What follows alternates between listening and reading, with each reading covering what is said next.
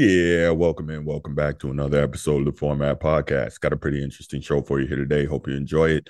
Going to talk some who else? LeBron James, the biggest name still left in the NBA playoffs, and his possible future in the remainder of this season. But before we do that, you know what it is. Let's go ahead. If you haven't already and you're here on YouTube, click that subscribe, that like, and that notification bell so you can be kept up to date whenever new episodes of the show come out. If you're looking for the audio only version of the podcast, open up your audio podcast platform, hit the search bar, type in the Format Podcast, give us a little search. We should come up. Make sure you go ahead and subscribe right there.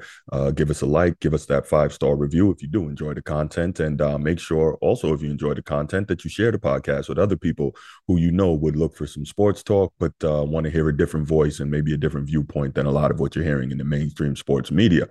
That helps us find more sports fans, helps more sports fans find us. So thank you so much for all of that. And let's get right to it. So last night, well, I guess it depends on when you're listening to this, but today's Saturday morning, May 13th. And last night, LeBron James and the Los Angeles Lakers continue their improbable run through the NBA Western Conference playoffs with a 122-101 win over the Golden State Warriors and win their semifinal series 4-2. If you're not new to the channel, you know that maybe a week or so ago I did a show basically talking about maybe we need to reassess some things in terms of all-time placement in the NBA if Steph Curry and the Golden State Warriors get through LeBron and the Lakers and Steph wins another championship. Well, that's not going to happen this season. And in fact, they're both tied at 4 at this point. And looks like LeBron is now in pole position of those two to take the lead and maybe pick up his 5th. Now, that would be an incredible feat. That would be an 11th finals appearance in his career. And he would obviously win his 5th championship, tying him with Kobe Bryant and Tim Duncan, and, you know, getting him a little closer to Michael Jordan in terms of the ring count. Now, for me, again, I probably don't need to say this if you're familiar with this show. There's nothing LeBron can do to pass Michael Jordan. To me, it's not close. And to many people, it's not close, but that's a show for a different day. Realistically, though, let me give the Lakers their credit here. They got in as the 8th seed, and I'm surprised that they're still around, to be honest. I didn't anticipate them beating the Warriors. And, you know, they did it to some extent in the old school way in terms of size, physicality, toughness, and playing that way, not necessarily taking and making a ton of three-pointers. And this right here, as I digress for a second, we always talk about sports being copycat, the NFL and the NBA especially. And once we saw in 2006, the Phoenix Suns kind of really go with the 7 seconds or less, you know, up tempo, high pace, high volume 3-point shooting. And then we saw the Houston Rockets. And then we saw the Golden State Warriors really ascend and be the first team to really win championships that way without dominant inside play and just killing on the perimeter, shooting tons and tons of threes. Well, we saw many, many teams kind of try to copy that mindset and copy that play style, even though they didn't have the requisite personnel. And now you see the NBA on the whole shooting more threes than it ever has. And, you know, now it's taught that threes are always beating twos. That's what the analytics nerds say, right? And threes are always going to beat twos and you can't win with twos. But the Lakers just showed that if you play quality defense and you make 2-point shots at a high percentage, that you can win that way. And so credit due for that. Credit due to LeBron James. And I'm going to say something here that a lot of people who are familiar with me and who watch, listen to the show, or who know me personally may not expect me to say, but it is true at the end of the day. Now, how LeBron has gone about his winning, I'm not a fan of. We all know, if you're not blind, that he's tried to grease the skids at every turn in terms of manipulating rosters to have the best opportunity to win. As an individual player and as a competitor, I don't respect that. But you know, if an organization does it, organization's doing their job. As a player, nah, not really with that. Now, again, that comes from the era that I came from and the type of basketball that I came up watching and the type of players that I came up watching. Clearly, that's not how it is today. So LeBron, he does what he does. But let me say this, and this is where you'll be surprised. LeBron is, his performances in elimination games, he is one of the best elimination game players in the history of the NBA. And that's just a fact. When the lights are bright, he has folded, but when the lights are bright, he also has come through big time. So there's that. Now, a lot of us look at LeBron and say, you know, he's not a clutch guy. He's not that type of player. And the fact is, you could look at it both ways, but the numbers are starting to bear out that he is a big game player. At the end of the day, he's arguably the best game seven player of all time. He's played a whole ton of game sevens.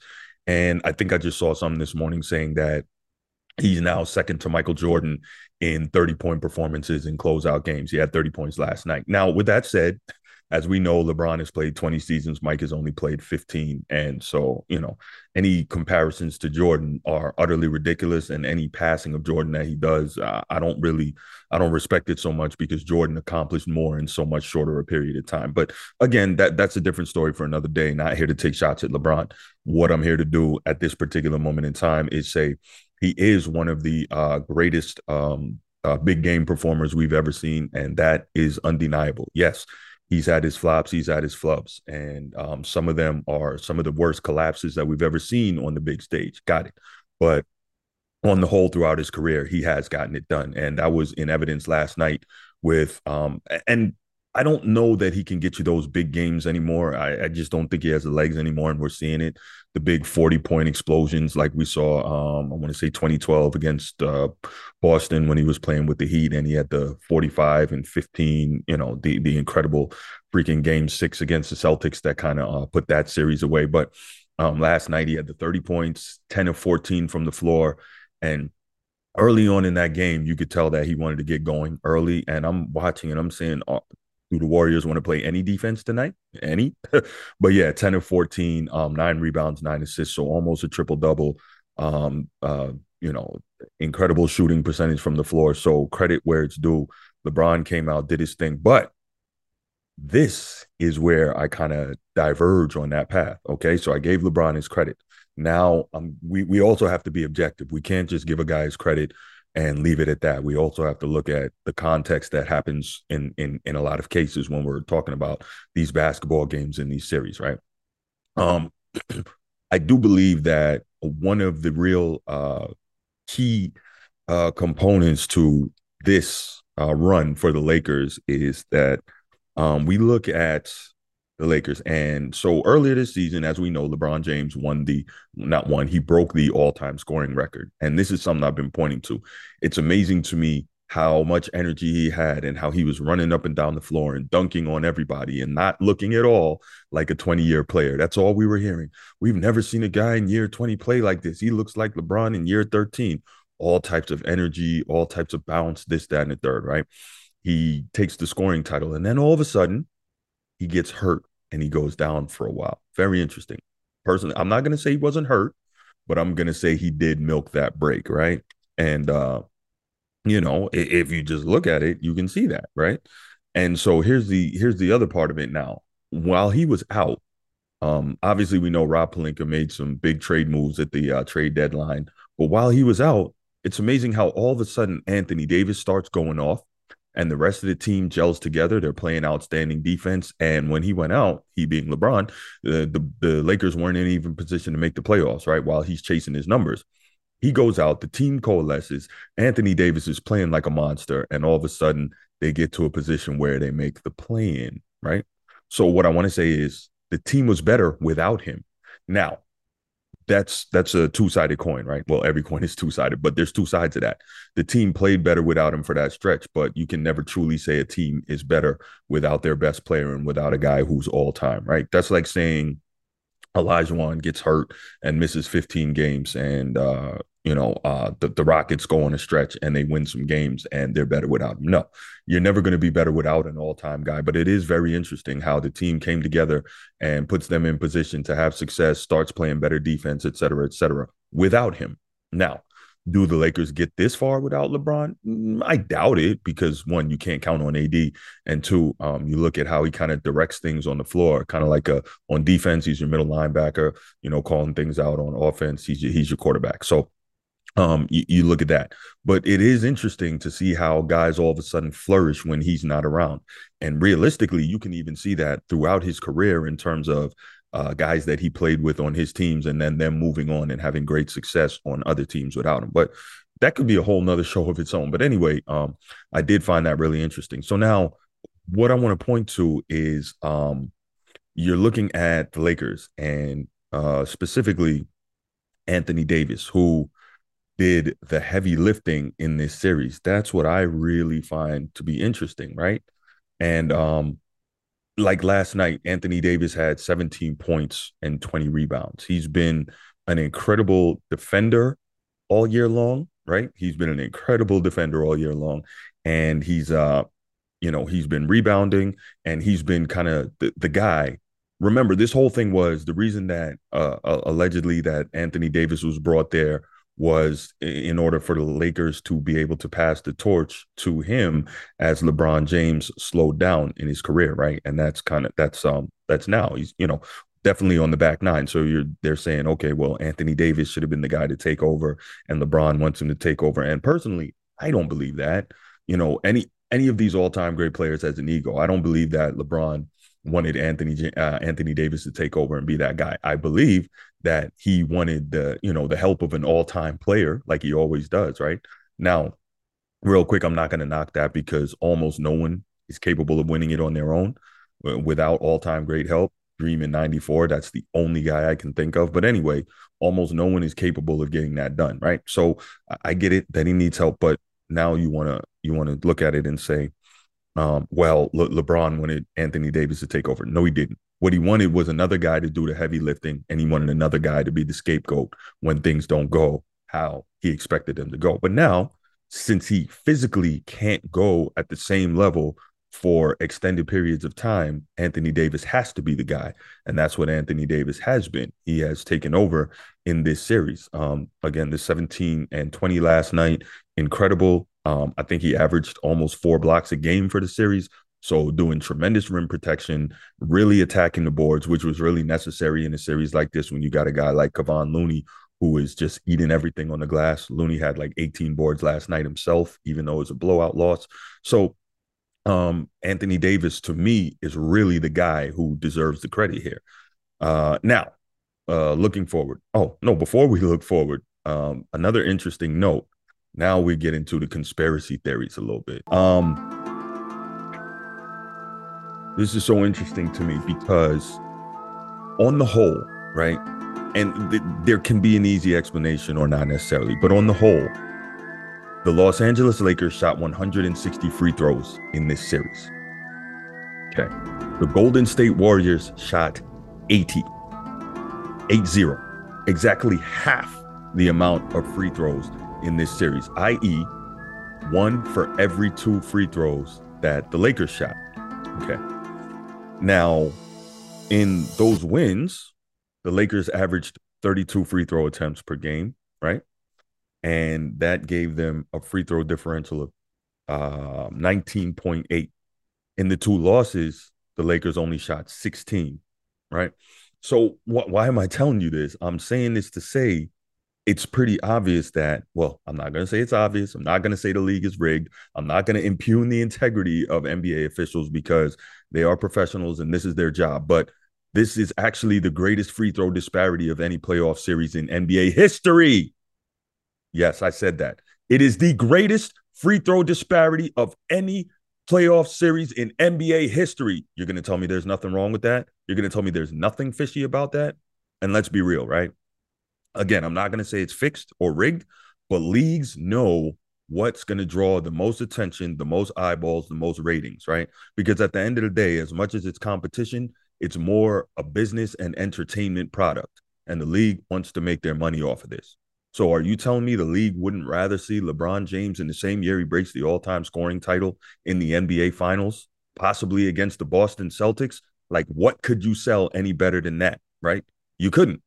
Me personally, as much as I'm a diehard Celtics fan, what I really want to see in the NBA Finals, obviously, I'd love to see the Celtics win a chip, but from a difference perspective, I'd love to see Jokic, the 2-time former MVP, and the Nuggets in the NBA Finals against the 76ers and the reigning MVP who just took it over, Joel Embiid, the 2 best bigs in the game. I want to see those guys battle it out for 7 games in the NBA Finals. That's what I want to see. Because there's a lot of people out there who think Jokic is better than Embiid. I think that's absolute nonsense. I think he's probably got a more complete offensive game, but when they match up, Embiid eats his lunch. And that's what I want to see. Both of those guys, relatively healthy, playing against each other in the finals. That's what I want to see. But from a marketing standpoint, you know that the NBA would love nothing more to have LeBron James in the year that he breaks the all-time scoring record, right? Go up against the Boston Celtics, Lakers versus Celtics, LeBron and Tatum. Tatum, the young lion coming, LeBron, still the old lion trying to hold on to his pride, right? And also, right, uh, what another argument would it be? It would continue the argument all summer long if LeBron was to take the scoring championship all time and then win an NBA championship in the same season. And he'll probably get finals MVP again, despite the fact that Anthony Davis is the one doing the work. But the NBA wants that.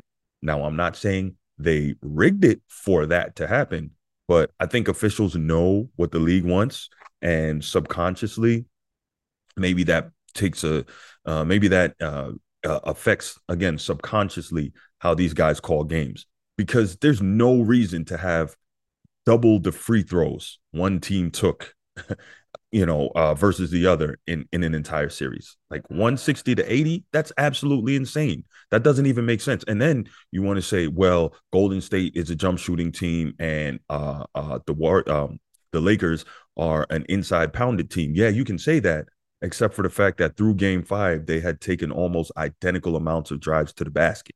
So the numbers don't bear out that there should be that substantial a free throw differential. It just doesn't. Now, all of that said, none of it matters. The series is over. Golden State can whine about that. They can complain about that. This is the first time in Steve Kerr's tenure as Golden State head coach that they've lost a playoff series in the Western Conference playoffs. And they have some serious regrouping they need to do this summer, and they need to figure out how they're going to handle it. They need to figure out what type of extension they're going to give Clay that's going to make him happy, or even if they want to do that, they need to figure out what they do with Draymond Green. They need to figure out what they do with Jordan Poole. Steph Curry appears to be pretty much the only constant on that roster. So this is going to be a very interesting offseason for the Warriors. But before we even get to that, it doesn't matter, because we got to sit back and watch what's left of the NBA playoffs. And that's Jokic versus LeBron and Anthony Davis, right? That's Miami sitting back to see the winner of Boston and Philly. And real quick note, man, props to Miami. I believe they were the number 8 seed coming in, and another masterful job by Eric Spoelstra. Pat Riley, man, we just can't say enough about your level of greatness in terms of building this team, building this roster, getting the right type of players over all these years you've been in Miami, getting the Heat culture in place, and then molding and mentoring Eric Spoelstra into the great coach that he's become. So can't say enough about that organization. Obviously, I'd love to see the Celtics come out on top, because I've been a Celtics fan since 1986. I was in 3rd grade when the Celtics won that last championship with Larry Bird. So I've been a big time fan of theirs for a long time. But from a journalistic storyline standpoint, I would love to see Embiid and Jokic go at it in the finals. Who knows if that's going to happen? But yeah, props to LeBron James. Props to the Los Angeles Lakers. They closed it out last night. I didn't think they would. Shouts to all my Lakers fans out there. My big brother, shout out Mark. I know you're pretty happy this morning. My man Kyrie, all the other, my man Bryant Transform, all my Lakers fans out there, man. I know you guys are happy this morning. But now you got a different matchup on your hands, and it's going to be really interesting to see how the Lakers and Darvin Ham draw up the defense against Nikola Jokic, because him being a center and him playing the way he does completely takes you out of the way that you would traditionally play defense. But the good thing is Anthony Davis being such a big and mobile defender as a big man, it's not like you're taking a traditional big away from the basket to try and defend a guy like Jokic. So Anthony Davis and Jokic, that's going to be a tremendous matchup. Can't wait to see it. Looking forward to it. So this one kind of dragged on a little bit longer than usual, but just a lot of thoughts I had going through my mind. And again, props to my Lakers fans. Props to the Lakers. I will say, as a Celtics fan, that's always what it's going to be. But as an objective journalist, man, LeBron James, one of the best big game performers of all time, and he showed it again last night. Near triple double, 39-9, 10 of 14 shooting. Can't praise that enough. But that free throw disparity throughout that series, that's absolutely disgusting. And I don't know what the NBA can do or how they can look at it, but something needs to change there. Anyway, so these are my thoughts. What I want to know from you: what do you think of the next series, Lakers and Nuggets? who comes out on top of that? Do you think LeBron is still the guy? Do you think Anthony Davis is the guy? Leave your comments in the comments section. I'll be back with you next episode. Can't wait to hear them. And I'm out. Peace.